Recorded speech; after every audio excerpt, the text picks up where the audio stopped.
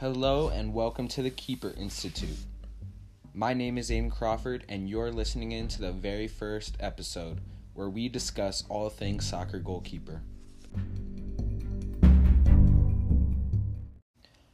I'm very excited to share my opinions as the goalkeeper community is one of the biggest and best sports communities in the world.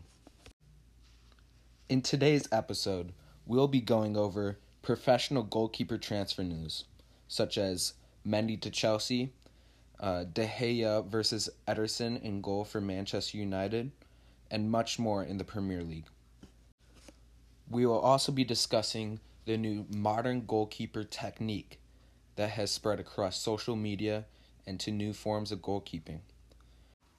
Last but not least, we'll be briefly discussing the youth goalkeeping recruiting industry in the United States through the academy versus club versus high school dilemma.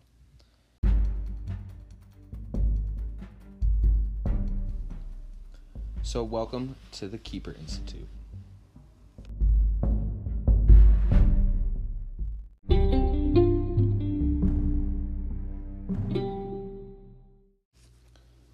First of all, quite possibly the biggest news to come out of the Premier League in this past month is the transfer of Mendy to Chelsea. Everyone knows Chelsea has been lacking a high-quality goalkeeper. They paid Kepa too much money for his performances in last year's Premier League. Kepa was known for being the highest-paid goalkeeper in the world, despite last season having the most goals scored on him without him moving, something that angered a lot of Chelsea fans. The Chelsea Football Club decided to buy Edouard Mendy for $27.5 million from Stade Rennes. Mendy is a 6'6", 28-year-old goalkeeper. He's a French nationality, but plays for the Senegal national team. I did a bit of research on him. He's unknown to most of the goalkeeper community. A prospect in the African nation, coming out of the Marseille academy. He uses his biggest strengths are his high claims and runouts. He uses his 6'6" strength or 6'6" height to his strengths, and which is a huge aspect of goalkeeping. Being able to disrupt the play, especially on crosses, I think he'll do a great job for Chelsea. And at the time of this recording, Tuesday, Chelsea has just played Tottenham. And Mendy, despite the loss, there are reports that the Chelsea Football Club is very pleased with Mendy's first performance in goal. Now, there's a lot of speculation on when his first start would be. This past weekend in the Premier League game, they did not start Mendy or Kepa. They started their third string, an older goalkeeper, ended up giving up 3 goals, and Chelsea was able to hold on and come back and get a tie out of a game they should have won. So I'm really excited to see Mendy, how he performs at Chelsea, and I'm slowly becoming a Chelsea fan because he is surrounded with a lot of great talent. They've got, of course, the American talent, Christian Pulisic. They've got the new transfer to Chelsea, Hakim Ziyech from Ajax. They got Mason Mount, academy homegrown talent, Jorginho. I mean, their whole roster is stacked, and what they've really been missing is a solid goalkeeper. So I'm really curious to see how Chelsea does this Premier League season with a higher quality goalkeeper in net.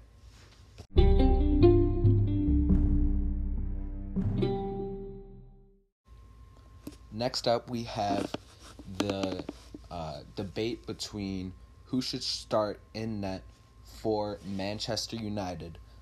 It's between David De Gea and Dean Henderson. Dean Henderson, this past Premier League offseason, was bought, or his loan at Sheffield United was ended, and he is returning to Manchester United for this year's Premier League. He currently does not have any trade value, but the English goalkeeper is number 2 currently in England. Has high praise from a lot of the goalkeeper community for being a very good shot stopper. His reflexes and handling are his biggest strengths. But it seems that Manchester United has a decision to make, as they're faced between starting Dean Henderson or David De Gea. And if you know anything about soccer, you know David De Gea. He is, or was known this past 2 years as being the best goalkeeper, one of the best goalkeepers in the world. His shot stopping, his distribution, it's all been perfect except for the last Premier League season where his play seemed to take a drop. We've seen this habit in David De Gea over his career, where he has the tendency to make some crucial mistakes. Ball going through the legs, ball getting passed by him, easy shots that he just takes his focus off. But so Manchester United really has a choice to make here. Do they risk putting David De Gea in goal again, seeing if he can bounce back, or do they put in who they know is a solid goalkeeper coming back from loan, Dean Henderson? And now everyone knows that De Gea is past his prime. I mean, if you play video games, if you play FIFA, you know that David De Gea was one of the best goalkeepers in the game in FIFA 20. He was a 90 rated, and recent FIFA 21 ratings have come out showing David De Gea is down to an 85. This is due to his performance in Premier League, giving up some crucial goals that left Man United falling to top 5 in the Premier League when they should have been top 2, top 3. Now, I have gotten the opinions from some of my other goalkeeper teammates at my club, FC United. We've discussed Mendy, we've discussed De Gea, and they all agree that Manchester United should trust De Gea as the starting goalkeeper for this season. Now, the question becomes, if you start De Gea, what do you do with Henderson? Henderson is still one of the best goalkeepers in the world. He is the number 2 on the England team. He has a lot of trade value. I believe it is time to trade Henderson to either another Premier League team or another big club out of Europe. He is not at the age yet where he is out of his prime. I think he can be a great number 1 goalkeeper for another big team. It's just that Man United is stacked on goalkeepers. Now, in terms for De Gea really needs to see this as an opportunity to improve, to show his value to Man United. He now has competition on the bench, and it just depends on how he plays and how he is able to bounce back from last Premier League season, and hopefully keep the starting job.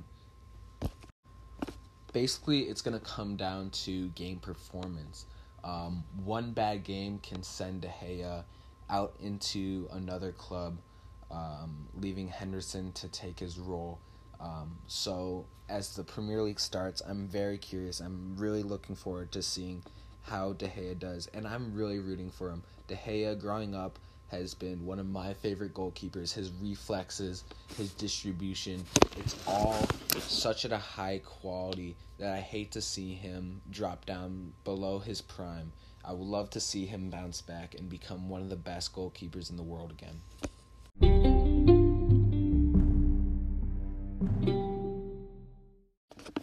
Next up in today's episode, we have the modern goalkeeper technique.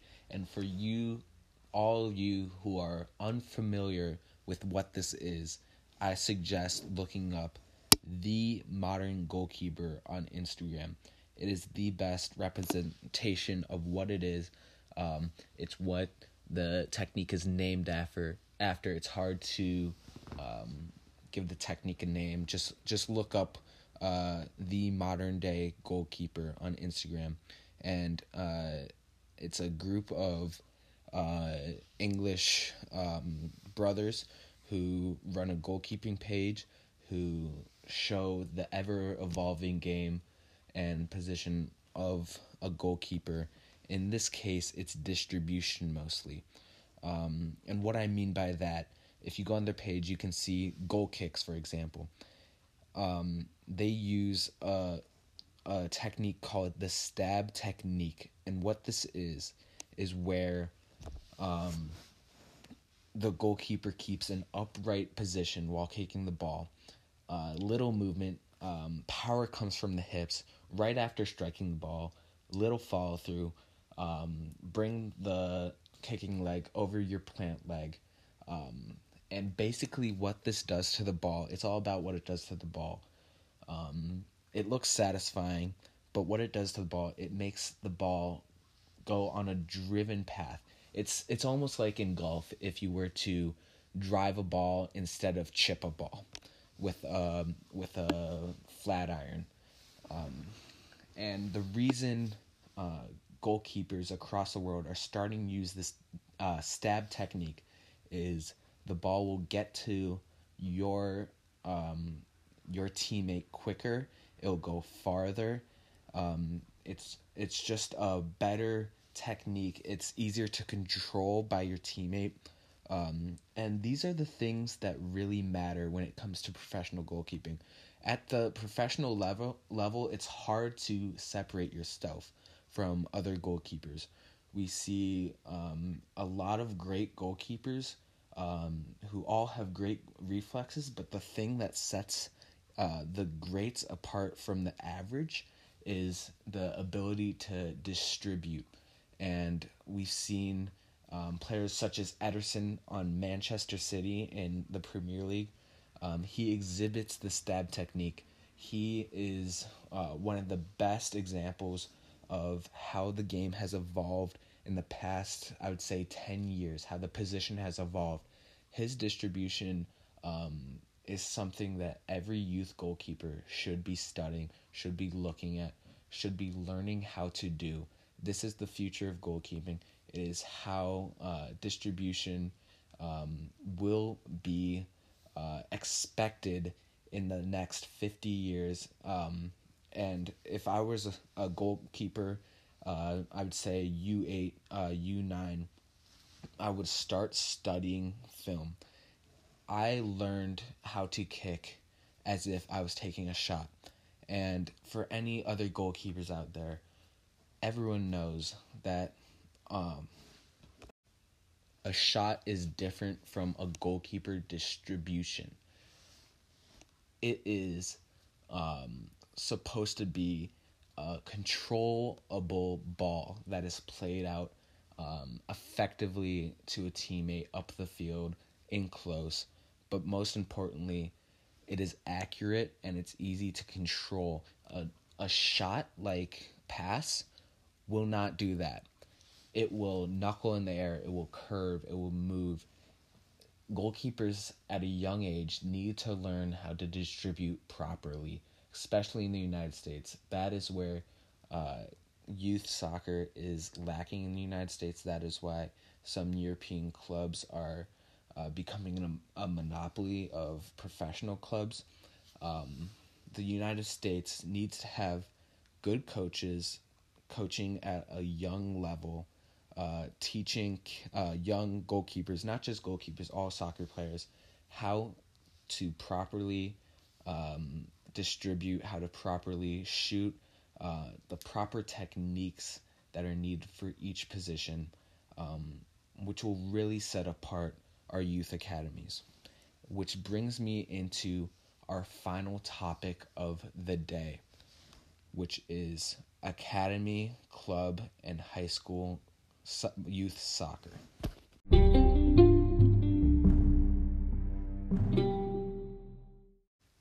As I previously mentioned, the game of soccer, especially in the United States, is ever evolving, and it comes all the way down to youth soccer.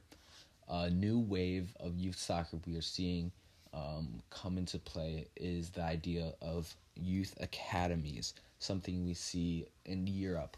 Basically, what academies are in Europe, for example, there is a Manchester United academy below the Manchester United professional team.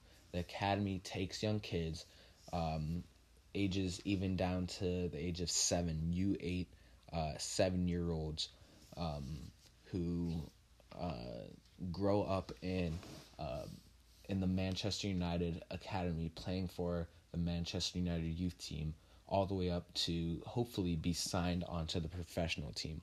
This is something we see across Europe, and we're starting to even see in the United States. For example, we'll take our local MLS professional team, the Chicago Fire. I grew up playing with a kid by the name of Gabriel Slonina. He goes by Gaga. He is currently 16 years old. He is about 6'3", 6'4", a huge kid.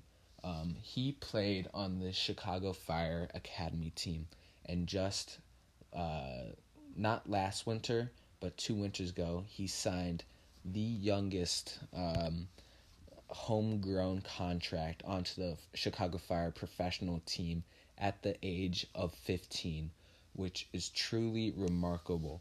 And it's the new wave of youth soccer and youth goalkeeping.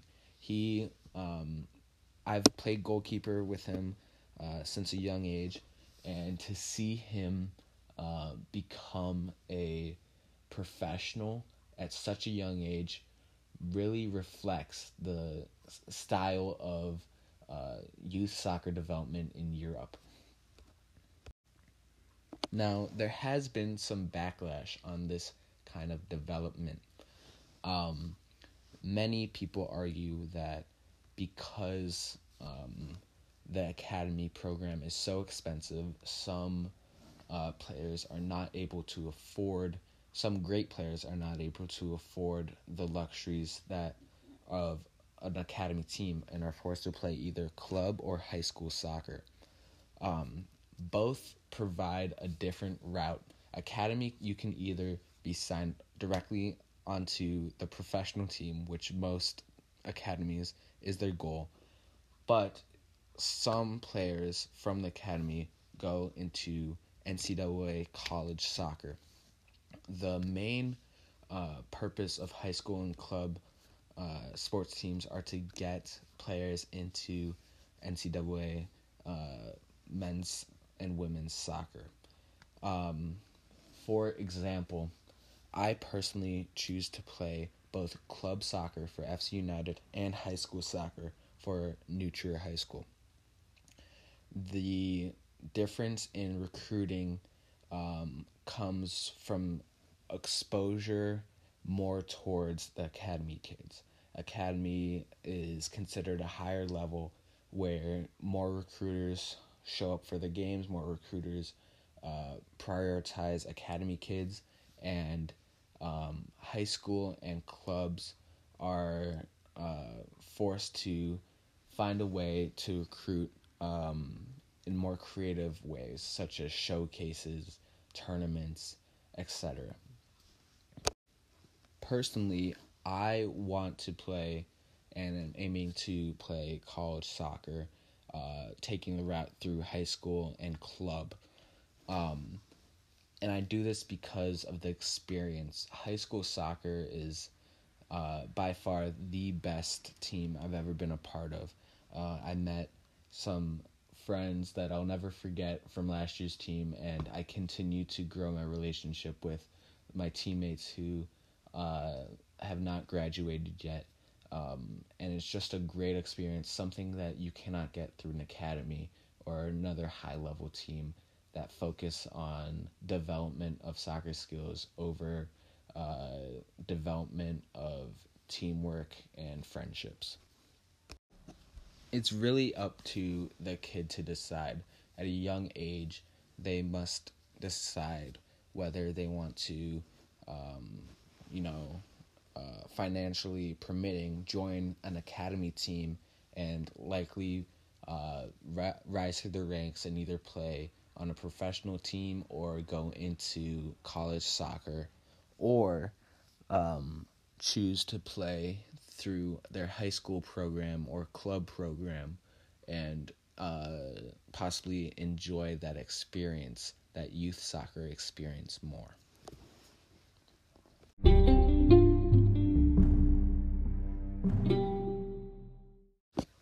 That is going to conclude our first episode of the Keeper Institute. We went over professional goalkeeper transfer news such as Mendy to Chelsea, Henderson versus De Gea. We discussed modern goalkeeper technique and how it's spreading across the goalkeeper position through training and through ideology. And lastly, we discussed youth goalkeeping recruiting and academy versus club and high school options for youth players. Stay tuned as we dive more in depth into the modern GK technique in next week's podcast, where we will discuss the side volley, a new and growing technique that has been seen in the professional game and even down into the youth game now. So with that, I'm Aidan Crawford. Thank you for listening to the Keeper Institute.